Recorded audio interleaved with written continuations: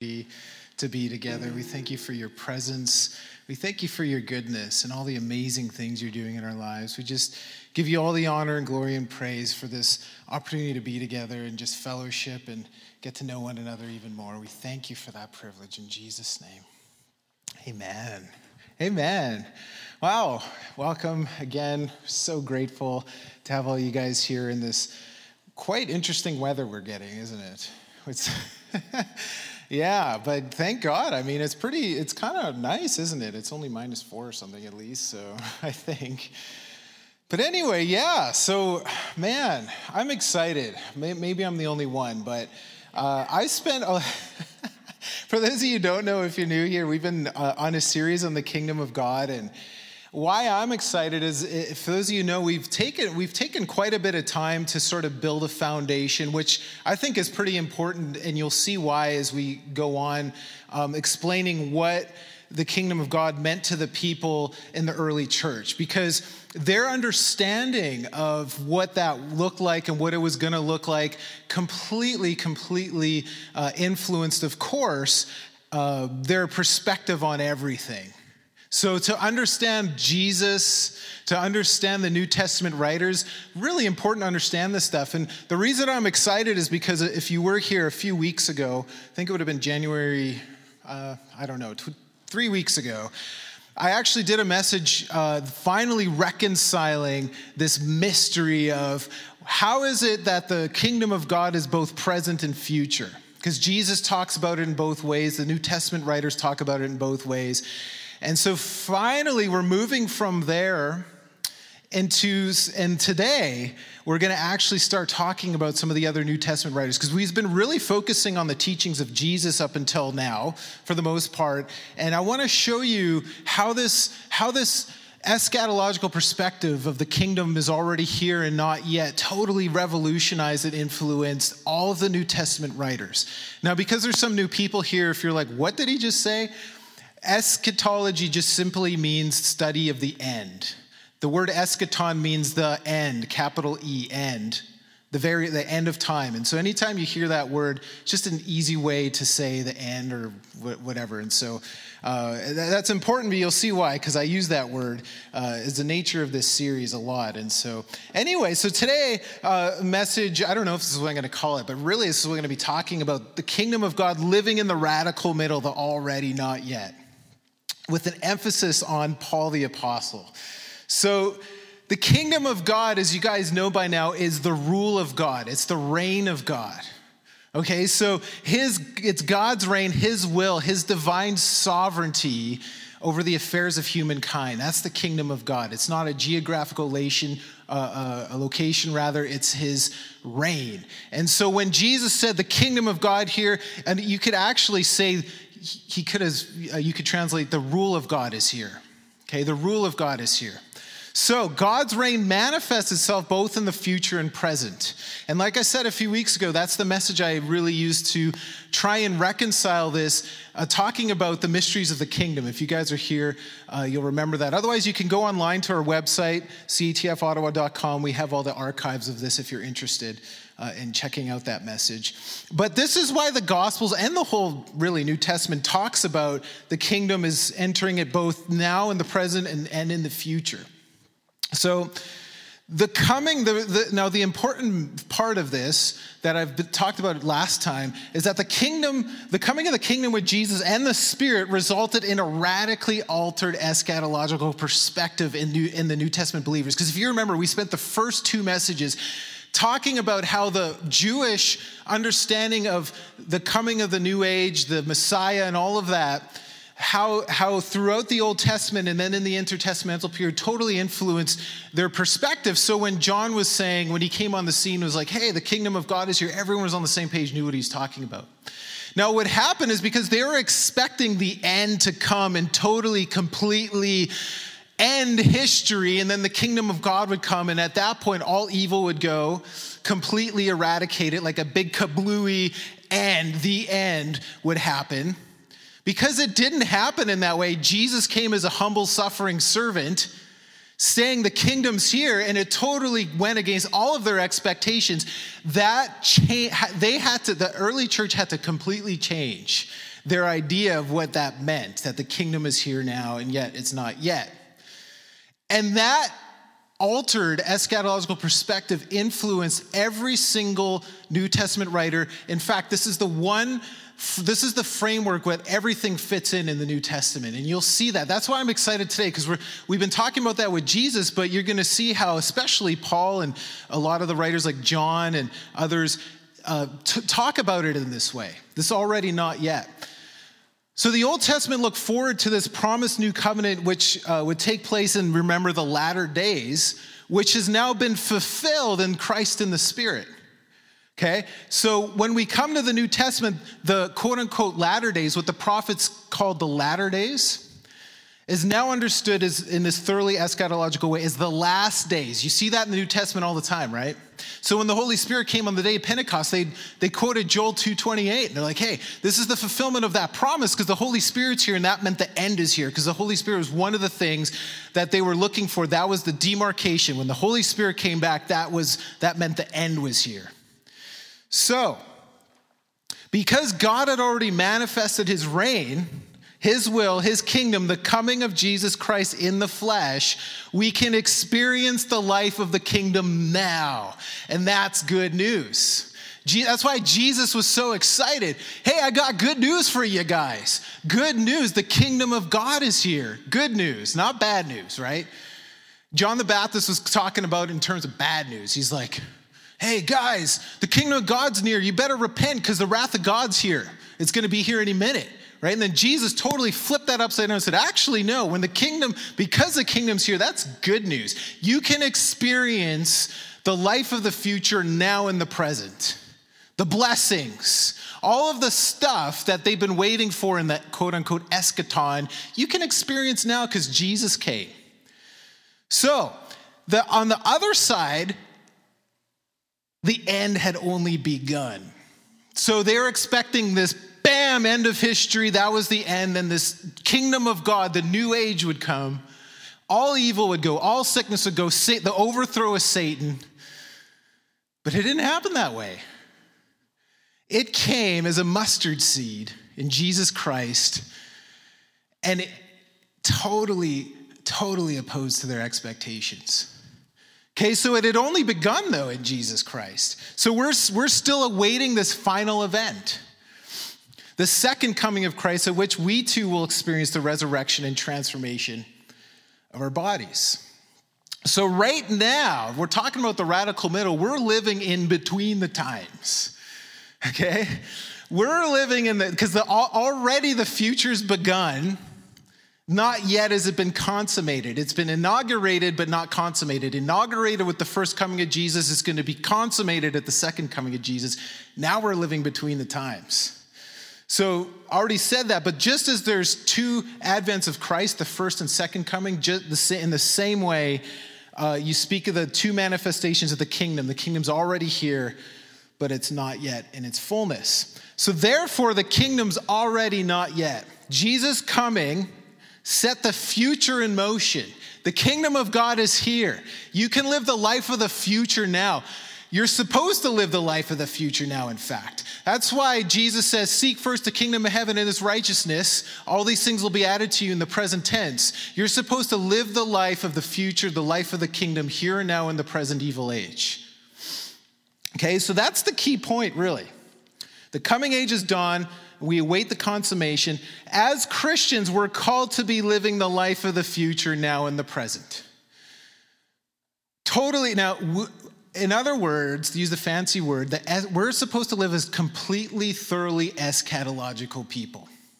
We're supposed to live as the people of the future, now in the present, to show the people in the present what the future looks like, what heaven looks like. We're supposed to bring heaven to earth and be citizens of heaven so that people look at us and say, wow, that's what heaven's like, that's what I want. That's what we're actually called to do as Christians. So I gave you this for those visual people. Now this becomes important. This is a simplified visual, but you'll see how everything fits into this. I'm going to talk about Paul today and probably next time, and who knows how many times, but for sure today and probably next time. And you'll see that this, if you can get a hold of this, not to say this is comprehensive, but if you can get a hold of this, then a lot of scriptures that are kind of mysterious will make sense to you. You'll be like, oh, okay. And you'll see that today even, hopefully. I'm going to show you some scriptures and it all fits into this. So essentially you'll see at the fall, right, that's when sin entered. That's right, Adam and Eve fell in the garden.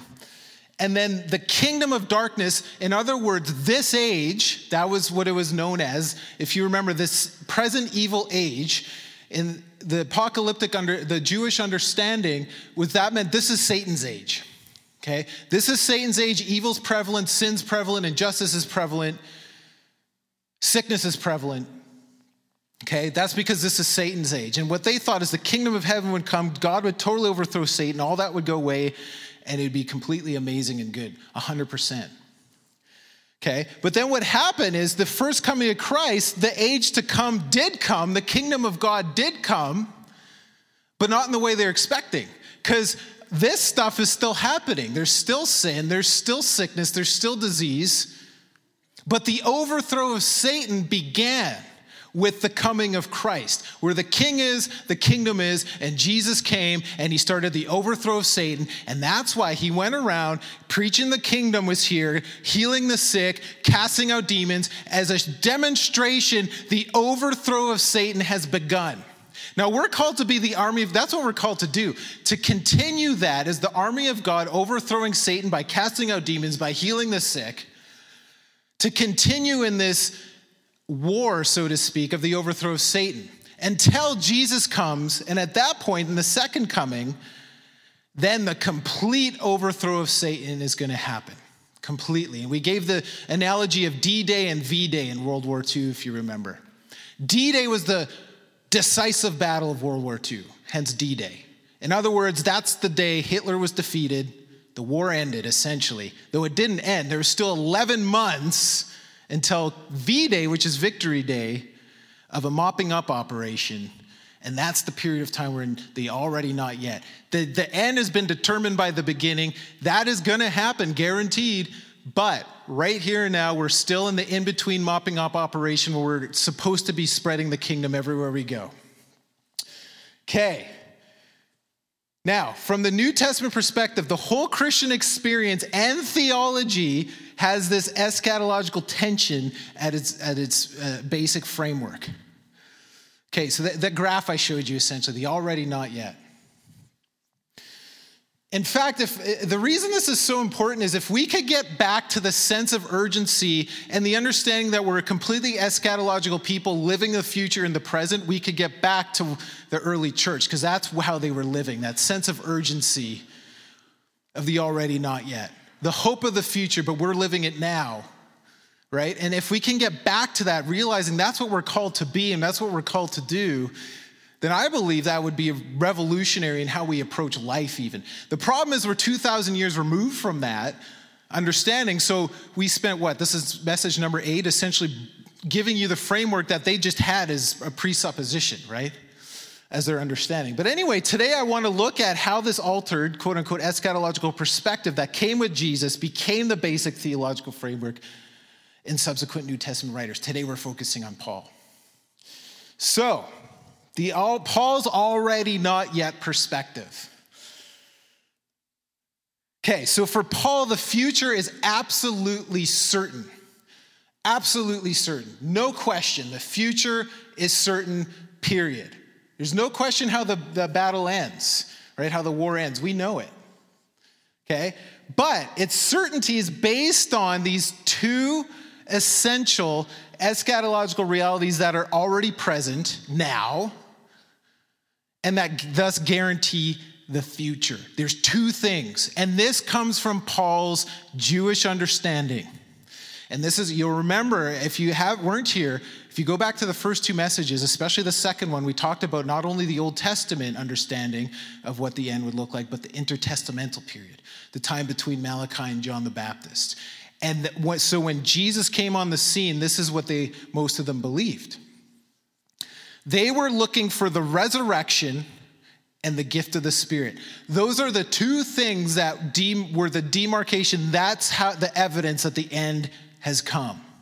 And you'll see how much that affected Paul the Apostle. Those two things over and over again. Those are the two things. Hey, the future's already come in the present, but it's not yet. But they guarantee the fact that it is going to come in its fullness. So for Paul, the resurrection of Christ and the gift of the Spirit, God himself set the future in motion so that everything in the present is determined by the appearance of the future. I know it sounds funny, but those two things, the future broke into the present, and now we have to live in light of that. Okay, so the resurrection of Christ marked the beginning of the end and the turning of the ages. Now, I was tempted to give you a whole bunch of scriptures, and I had to cut a bunch out for the sake of time, but we'll probably talk about them in subsequent weeks. But I want to show you this prayer. Okay, because remember this, the resurrection completely influenced. If you remember, this is why the road to Damascus experience for Paul in the book of Acts was so revolutionary. Because he encountered the what? Risen Christ. Jesus Christ raised from the dead, and he encountered him. In other words, the resurrection happened.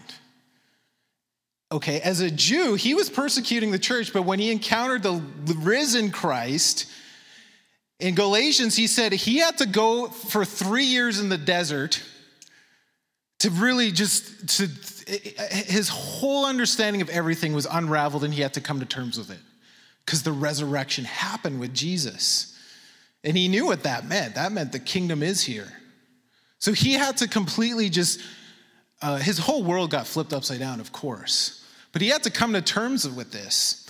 And you'll see it throughout his writings. But I want to show you this prayer. You guys have probably heard me pray this before. It's one of the apostolic prayers that I like.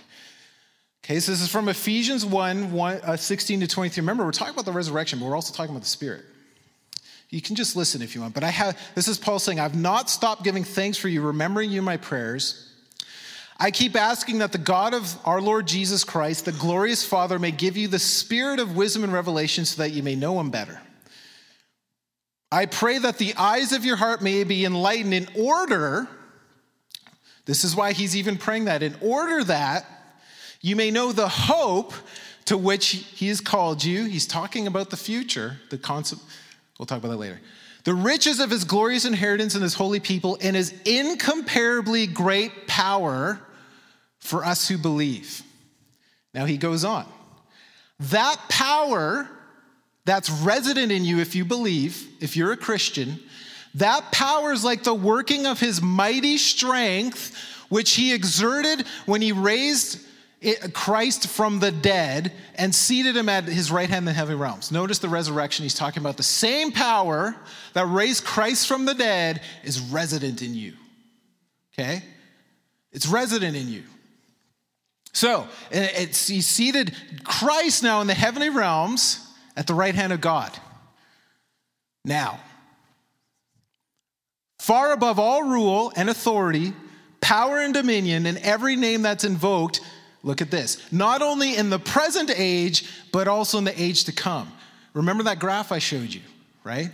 Now, we're living from that power of the age to come, okay? Because Christ has already raised and he's seated at the right hand of God. That power is resident in us. He's above all of this stuff, all the rulers, all the authorities, all the dominions, all the powers in this age and the age to come. And we live with that power right now. That is so hard to grapple with that's why Paul's saying, I pray that the eyes of your heart would be enlightened so you would come to terms with this. We're supposed to live our lives with the understanding that the same power that raised Christ from the dead is resident in us, and we're supposed to live from that. He's seated at the right hand of God now. The power, the same power that did that raised him, that gave him that is resident in us, and we have to live the life of the future now in the present age.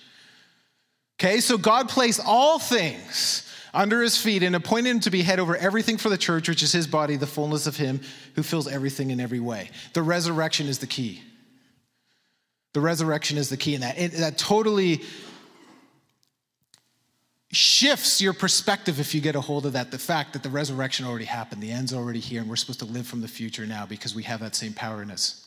So the resurrection, I want to focus on this for a little bit because like I said, there's two things that totally influence Paul's perspective. The fact that eschaton's already happened. The future's already here now. And these two things are proof of it. The first one I already said is the resurrection. I'm going to just show you some scriptures that in light of this, hopefully it'll help you make more sense of it. So the resurrection is, like I said, an essentially a future event. And this idea comes from Paul's Jewish apocalyptic heritage. This is the one event that marked the final day. And someday we'll probably go in more detail, but you might remember back in the day when we talked about Ezekiel 36, for instance, when the first time the Bible mentions, not the first time actually, the second time the Bible mentions the new covenant, he says, I'm going to put my spirit in you, okay? And then you're going to be moved to obey all my laws. That's Ezekiel 36. Ezekiel 37, the valley of dry bones. And they raise from the dead by the Spirit. It says, I blow the Spirit, or the breath of the Spirit in you, and they raise them from the dead. So the resurrection and the gift of the Spirit, the two things that mark the age to come, the new covenant. So we will know when the eschaton arrives, when the resurrection of the dead happens. And that's the one clear event where you could say the resurrection happened, that means the end is here. So what Paul came to understand is the resurrection already happened in Christ. Okay, it happened. It's the resurrection of Christ that marks all of our final resurrections. Okay, so in a sense, because the resurrection's already happened, our resurrection is already taken place in Christ's resurrection. Okay, it's a certain fact, the way Paul talks about it. Because that happened, that's the beginning of the end, the turning of the ages happened, therefore every single one of us guaranteed are going to be raised from the dead as well. So I'll just show you some scriptures to go along with this. Okay, so through the death and resurrection of Christ, God's already brought the whole cosmos under judgment, everything. So Paul uses language like 1 Corinthians 7:31. Those of us are those who use the things of the world as if not engrossed in them. For the world in its present form is passing away. The whole world comes under judgment. It's on its way out because of the resurrection. It's passing away, the current order of things. Paul says that again in 1 Corinthians 2:6. We do, however, speak a message of wisdom among the mature, but not the wisdom of this age. Notice the language, this age and the age to come, all throughout the New Testament. Not of the wisdom of this age or the rulers of this age who are coming to nothing. They're on their way out. Because of the resurrection, we're living in the between the times of the already not yet. The present evil age is on its way out because of the resurrection. The judgment's already come. At the same time, Jesus secured both the present and the future for those of us who are his through the resurrection. Now, I'm going to give you a decent portion of scripture, but you'll see this in 1 Corinthians 15. It's all about the resurrection and the age to come and all of this stuff. I'm just going to give you a portion of the scripture starting in verse 16. There's this heresy in the Corinthian church that the resurrection is not going to happen, that people aren't raised from the dead. And Paul's confronting this. He's like, wait a minute. If no one's raised from the dead, that means Jesus himself wasn't raised for the dead. Okay, so it's an important, he's essentially said, this is a very fundamental, important doctrine because of what I've been telling you about. It's so important that that's the one thing, right? The resurrection is the one thing that guarantees the final consummation, that and the gift of the Spirit, that the end has already come. So in other words, we have to believe that. So anyway, for if the dead aren't raised, then Christ has not been raised. And if Christ has not been raised, your faith is futile. That's how important it is. Your faith is futile. You're still in your sins. Okay? Then those who have fallen asleep in Christ are lost. If only for this life we have hope in Christ, we are of all people most to be pitied. That's how important and fundamental the resurrection is. If it didn't happen, we're pitiful. It's pathetic if that didn't happen, okay? So he's like, this is such a crucial matter in terms of our faith. But look at what he says in the next verse 20. But Christ has indeed raised from the dead the first fruits, important language, the first fruits of those who've fallen asleep. For since death came through a man, the resurrection of the dead comes also through a man. As in Adam all die, so in Christ all have been made alive. But each in turn, Christ the first fruits, Then when he comes, the second coming, those who belong to him, then the end will come, right? The final end. When he hands over the kingdom to God, we're talking about the kingdom of God, and the Father, after he has destroyed all dominion, authority, and power.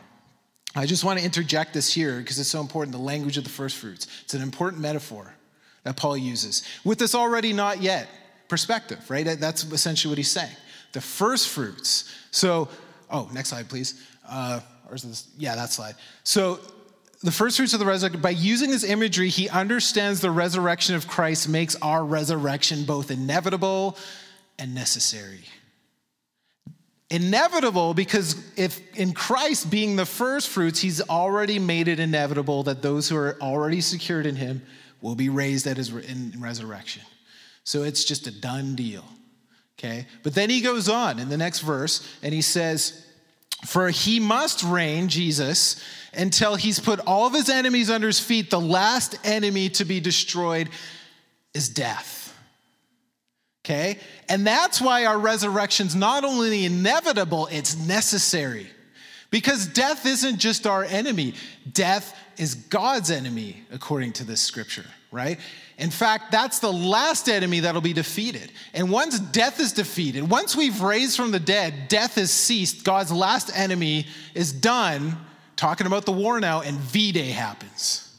Death is his last enemy, okay? And so our resurrection's not only, it's necessary for that to happen. Okay, so Paul's saying, hey, look, this is absolutely going to happen. It's a fundamental part of our faith. And the fact that it's happened to Jesus, he's the first fruits, is evidence it's going to happen in its fullness at the consummation of the second coming of Christ. Because death is a distortion, it's a disruption that entered the garden, and it's totally contrary to his will. And we're talking about the kingdom of God, the rule of God. His will be done on earth as it is in heaven, not his will that we die. Okay? And so for the kingdom of heaven to be manifest in its fullness, there can be no death. And that's why resurrection is absolutely important to our faith. It spells the end to death because it's going to cease, and God's final enemy is going to be destroyed when that happens. In light of Christ's resurrection, in our ultimate resurrection, Paul actually taunts death. Paul's really bold. Okay, so this is later on in the chapter. Verse 54, when the perishable has been clothed with imperishable and the mortal with mortality, then the saying that is written will come true. Death has been swallowed up in victory. Look at what he says. Where, O death, is your victory? Where, O death, is your sting? The sting of death is sin, and the power of sin is the law. But thanks be to God, he gives us the victory, talking about V-Day, victory through our Lord Jesus Christ. He's done away with sin and death, right? So, this is how, because of Paul's understanding and perspective, that changes everything. This is Paul's motto to life. This is how he lives. I love this verse. This is Philippians 1:21. For me, to live is Christ, to die is gain. This isn't a death wish, as some people think Paul was being morbid and suicidal. No way. This is a perspective of one whom the sting of death has been absolutely removed, because Paul knows it. Whether I live or die, it's to the glory of God. In fact, he's in prison and he doesn't know the outcome of the trial in Philippians, and he says, you know what? I don't know if I'm going to live or die. I think I'm going to live, but that's for your sake. I would rather die. It's better by far, because then I'm with Christ. Right? He has such a revelation and perspective how the resurrection absolutely changed everything, and that's how we're supposed to live life. Because we are in a battle. We are in between D-Day and V-Day, so to speak. And if you remember, more Americans died in those 11 months than in all the years combined in World War II. Bloody battles. Okay? We're in that right now, right? Satan's been cast to the earth, and he knows his time's short, so he's wreaking havoc on the saints. But it doesn't matter. Whether we live or die, doesn't matter, because we win. That changes everything. We win. Period. No question. How do we know we win? Resurrection of Christ. And the coming of the Spirit. We're going to get to that in a minute. So Paul's already been stamped with eternity by the death and resurrection of Christ, and that's how we're supposed to live. Stamped by eternity. Believers, therefore, live between the times, the radical middle, with regard to the two resurrections. Remember, he showed the first coming of Christ, the second coming of Christ in that diagram. We have already been raised with Christ, which guarantees our future bodily resurrection. I want to show you this. So this is like, you read stuff in Paul, and it's like, what are you talking about? Because he talks past tense, present tense, future tense. And we're going to talk about that more next week, especially with salvation. Because it's in light of this whole perspective of the future's already here, yet not yet. We're living between the times. So just look, for instance, in Ephesians 2, 4-7. This is that famous, I cut it off short, but in verse 8, you've been saved by grace, not by works. Anyway, verse 4. But because of his great love for us, God, who is rich in mercy, made us alive with Christ, even when we were dead in our transgressions. It is by grace you've been saved. Past tense, already. And God raised us up with Christ and seated us with him in the heavenly realms in Christ Jesus. Notice he's talking in the present tense. We're seated with Christ in the heavenly realms. What are you talking about, Paul? Remember, living the life of the future now. We are seated in Christ in the heavenly realms in the age to come. Okay? Present tense already. But look at this. Verse 7, in order that the coming ages, he might show the incomparable riches of his grace expressed in his kindness to us in Christ Jesus. That's the future, not yet. You see that? In just 3 verses. Already, not yet. Past tense, present tense, future tense. We're living between the times. Okay? So, here's a couple other verses. Talking about the resurrection now. Okay? Romans 6, 4-5. We were therefore buried with him through baptism and death, in order that just as Jesus Christ, or Christ, was raised from the dead through the glory of the Father, we too may live a new life here and now, right? Right now, future already. For if we've been united with him in death like his, we will certainly, remember, certain, this is certain, also be united with him in a resurrection like his. Romans 8, 10, 11. But if Christ is in you, then even though your body's subject to death because of sin, the Spirit, and I have that highlighted because we're going to transition in a minute, gives life because of righteousness. And if the Spirit of him who raised Christ from the dead is living in you, he who raised Christ from the dead will also give life to your mortal bodies because of his Spirit who lives in you. Guaranteed. And again, the Spirit is one of the guarantees, and we're going to talk about that in a minute. So we should be characterized, because of this, in light of this, the fact that the resurrections happen, we should be characterized by overflowing hope because of the fact that Jesus has been raised from the dead. The victory is already his. Everything belongs to him. You know, I was going to talk about the scripture, but in 1 Corinthians 3, around verse 21 or 23, he says, hey guys, quit living like the world, because this world and its present form are passing away. All things are yours. Whether life or death, the present, the future, all these things. The world, all these things are yours because you're in Christ. All these things. Past, present, future, death is yours, he says. All these things. We've already conquered it through Christ, right? So that's why faith, hope, and love, those are the 3 virtues over and over again in the New Testament that we're supposed to live. Hope is not what we usually talk about in our culture. Oh, I hope that happens. By saying that, you're essentially saying, I don't think it's going to happen. Hope in a biblical sense is a confident, joyful expectation of good things coming. In fact, usually in the context of the final eschaton coming, the second coming of Christ. Hope, guarantee is going to happen. In light of this, we have to be the most hopeful people on earth because of the fact that Jesus is raised from the dead and we already have the Holy Spirit living inside of us. So that's the one truth that determines our present experience. That's how we're supposed to live.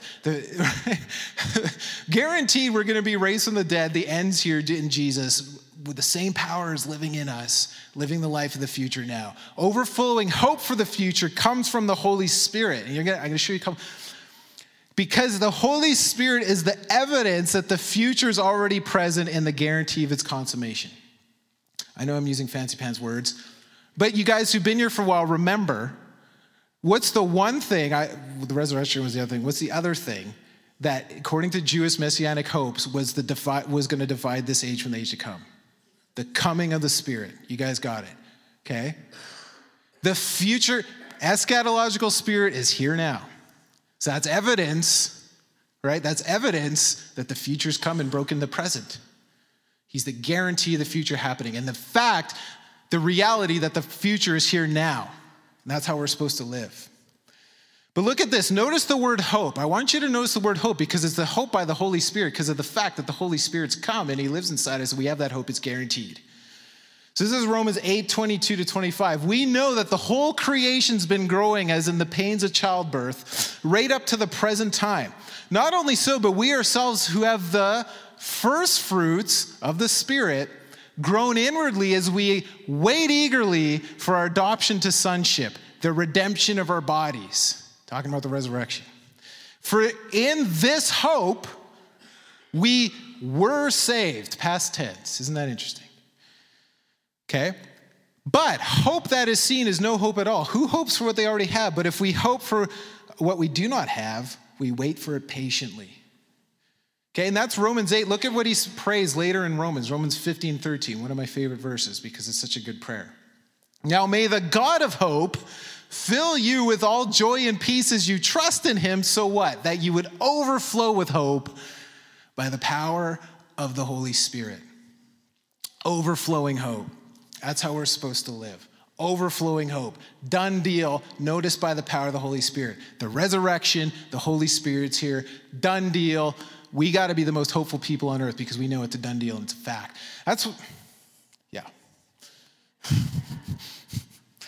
Okay, so that's the transition, the gift of the Spirit. Remember the two things, the resurrection, the gift of the Spirit. This is why Paul talks about them over and over and over again, talking about the already not yet. This is evidence that the future's here now, experientially, the guarantee that it's yet to come.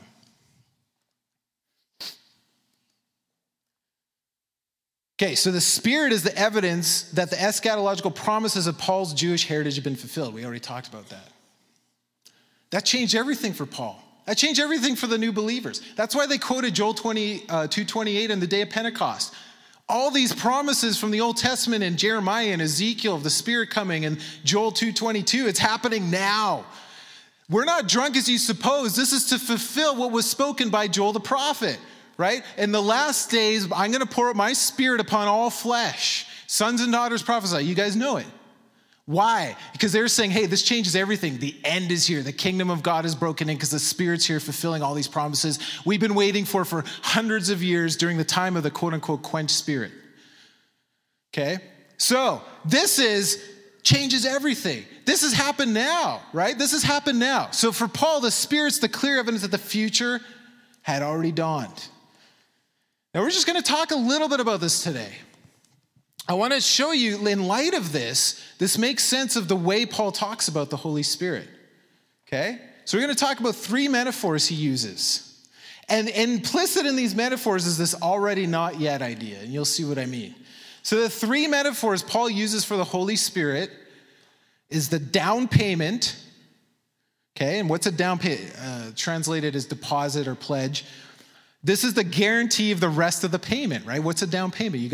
If you have a down payment for a house, that's a guarantee of the fullness, right? Eventually the fullness is going to happen where you pay everything. The seal and the first fruits. I'm going to show you some scriptures that show each and every one of these, okay? So these three metaphors, all of these are eschatological images, if you think about it. Say, right, the presence of the Spirit guaranteeing the future. So each emphasize the Spirit either as the present evidence of future realities or as the assurance of the final glory, or both in these three metaphors, the already not yet. So let's just go in each one in turn. What's a down payment? I already talked about this a little bit, but it's a technical term in the Greek. The word, I forget what it is right now, a balron or something, it doesn't matter. But what it is, it's the first installment of a total amount due guaranteeing the rest of the payment. That's what it meant in the Greek. So that's why I use the word deposit or down payment in English. So in other words, the Spirit is God's down payment, his pledge into our lives of the absolute certainty and reality of the future. That's why you always see hope connected with the Holy Spirit, overflowing hope. Okay? That's our confidence. That's why Paul always appeals to the Spirit usually always in terms of salvation. We'll talk all about that someday. He always appeals. His way of asking if you were saved, did you receive the Spirit by works of the law, by believing what you heard? Have you received the Spirit? That's his way of asking, are you saved? Because that is the evidence that you're saved, is you got the Holy Spirit. That's Galatians 3:1-5, by the way. So this metaphor emphasizes the already and the not yet of the present existence. So here's just a few scriptures showing this, so you guys know. Okay, 2 Corinthians 1:21-22. Now it is God who makes both us and you stand firm in Christ. Look at this. He anointed us, he set a seal of ownership on us, and he put his Spirit in our hearts as a deposit, what? Guaranteeing what's to come. The already, not yet. Holy Spirit, already, future, not yet. But the fullness is coming. That's a guarantee because you have the Holy Spirit. 2 Corinthians 5:5. Now the one who's fashioned us for this very purpose is God, who has given us the Spirit as what? A deposit, down payment, arrabon, that's the word, guaranteeing what is to come.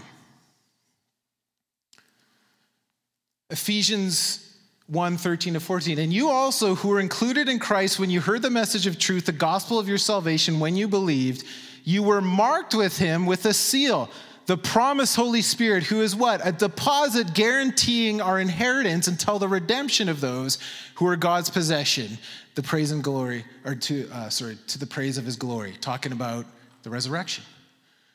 Okay, so that's over and over again, the already, not yet, but the Holy Spirit's evidence of the already, that the future is already here. Now, a seal, this is a term, it was a stamped in, you guys probably seen old movies where they have like a letter or a scroll and then there's this wax and they stamp it. It's the seal of ownership. That's what this is talking about. Okay, so it was a stamped impression wax which denoted ownership and authenticity and carrying with it the protection of the owner. Okay, so the seal is the Spirit.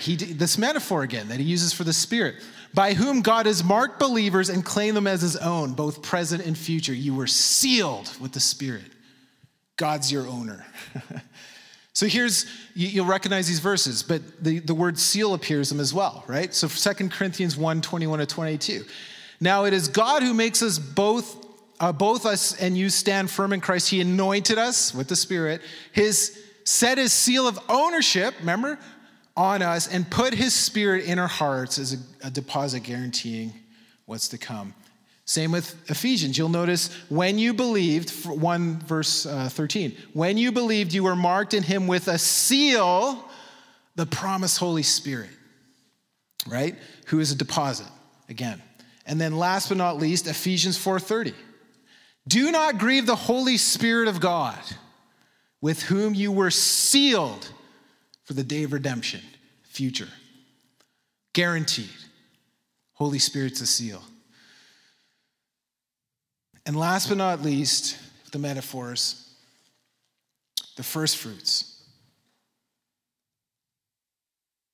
Think about what the image of first fruits, right? The first fruits of the harvest, the final harvest. So the first sheaf of God's pledge to us of the final harvest. Okay, the Holy Spirit in us is what he's saying. There's a final harvest, but you got the first fruits of the final age of the Spirit. Same metaphor, if you remember, that Paul used previously of Christ's resurrection as a guarantee of ours. You remember we talked about it in 1 Corinthians 15:20, that Jesus is the first fruits of the resurrection. Same way the Spirit is the first fruits of our final resurrection as well. Okay, so this reflects the tension of the present existence is already not yet and the guarantee of our certain future. You guys see how this all fits into that already not yet perspective. The kingdom's here now, the kingdom's not yet. Okay, so this is different language Paul uses than Jesus, but you see how it all fits into this idea, or this framework rather. So we already gave this verse, Romans 8:22-23, but verse 23, not only so, but we ourselves who have the first fruits of the Spirit groan inwardly as we wait eagerly for the adoption of sonship, the redemption of our bodies. I want to point out something here. Notice this. We who have the first fruits of the Spirit groan inwardly as we wait eagerly for our adoption to sonship. What's that saying? our adoption's not yet. Okay? We're waiting to be adopted. And he says that that's the redemption of our bodies. Keep that in mind. Okay, this is Romans 22:23. Look at what he says a few verses earlier. Talking about the already not yet. Look at this. Wait a minute, Paul. Right here, a few verses earlier in Romans 8:14-17, look at what he says. Already we're adopted. For those who are led by the Spirit of God are, present tense, already the children of God. The Spirit you received does not make you slaves so that you live in fear again. Rather, the Spirit you received, past tense, brought about your adoption to sonship. Wait, I thought you, right? How is that so, Paul? You're saying it happened. We're already adopted by the Spirit, but then you're saying by the Spirit we have the first fruits because we're waiting our adoption. Which is it? Already not yet, right? Already you're adopted. Already you're children of God, not yet. We wait by the Spirit eagerly for the final redemption of our bodies that'll take place in the second coming of Christ, the resurrection. Okay, so, and by him, by the Spirit, we cry out, Abba, Father. The Spirit himself testifies with our spirit that we are, present tense, the children of God. Now, if we are God's children, then we're heirs, heirs of God, co-heirs with Christ, and indeed we share in his sufferings already, in order that we may also share in his glory, not yet. It's all throughout these scriptures, already not yet. I just want to talk about this quickly. Someday I'm sure, give a whole sermon on this, because it's so important in Paul. You guys know, well, you'll see with some scriptures. I'm just going to do this quick. The flesh-spirit contrast. You guys know what I'm talking about when Paul talks about flesh versus spirit? That's totally understood under this eschatological framework, totally. The age of the Spirit, we're supposed to live by the Spirit in the future now, in the present. So when he's talking about flesh, this idea came in the intertestamental period. I'll say that for another day. But this is what he's talking about, the already not yet, when he's using that language. And I'll show you what I mean. So because of the sentence of death, no one can live any longer according to the flesh. So the flesh in the Greek, the word sarx. So you see over and over again, he uses the word katasarka versus katapneuma, which is by the Spirit. And it becomes important, you'll see, we'll talk about in the future, when he talks about quit looking at things through a worldly point of view, that word is actually sarx, katasarka. But we interpret it in English in a certain way so we understand what he's saying, but it's the same language. But anyway, what's flesh? Living out of one's sinful self-centeredness, which belongs to this age and belongs to the past in light of the fact that Jesus came and the Holy Spirit came. Okay, so that the flesh has been broken, its back has been broken at the cross. Okay, so the flesh perspective of this age is no longer viable. To be in Christ means the old order is gone, and behold, the new creation has come. That's 2 Corinthians 5:17. Okay, so the flesh now belongs to the past. Okay, the flesh belongs to the past, but not totally. It's already, but not yet, okay? That's the tension. So we who now have received the Spirit live in keeping with the Spirit by the power of the Spirit, but we live in the present age in a world that's still full of evidence that people are katasarka. They're living by the flesh. And we live between the times. So we're called to live by the Spirit in the present time when everyone else in this evil age is living by the flesh.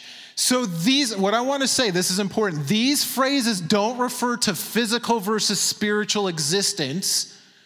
They're actually, but living under the influence of two totally radically opposite powers, so to speak. Okay? And we'll develop that in the future. But the sinful nature has been decisively crippled by the death and resurrection of Christ.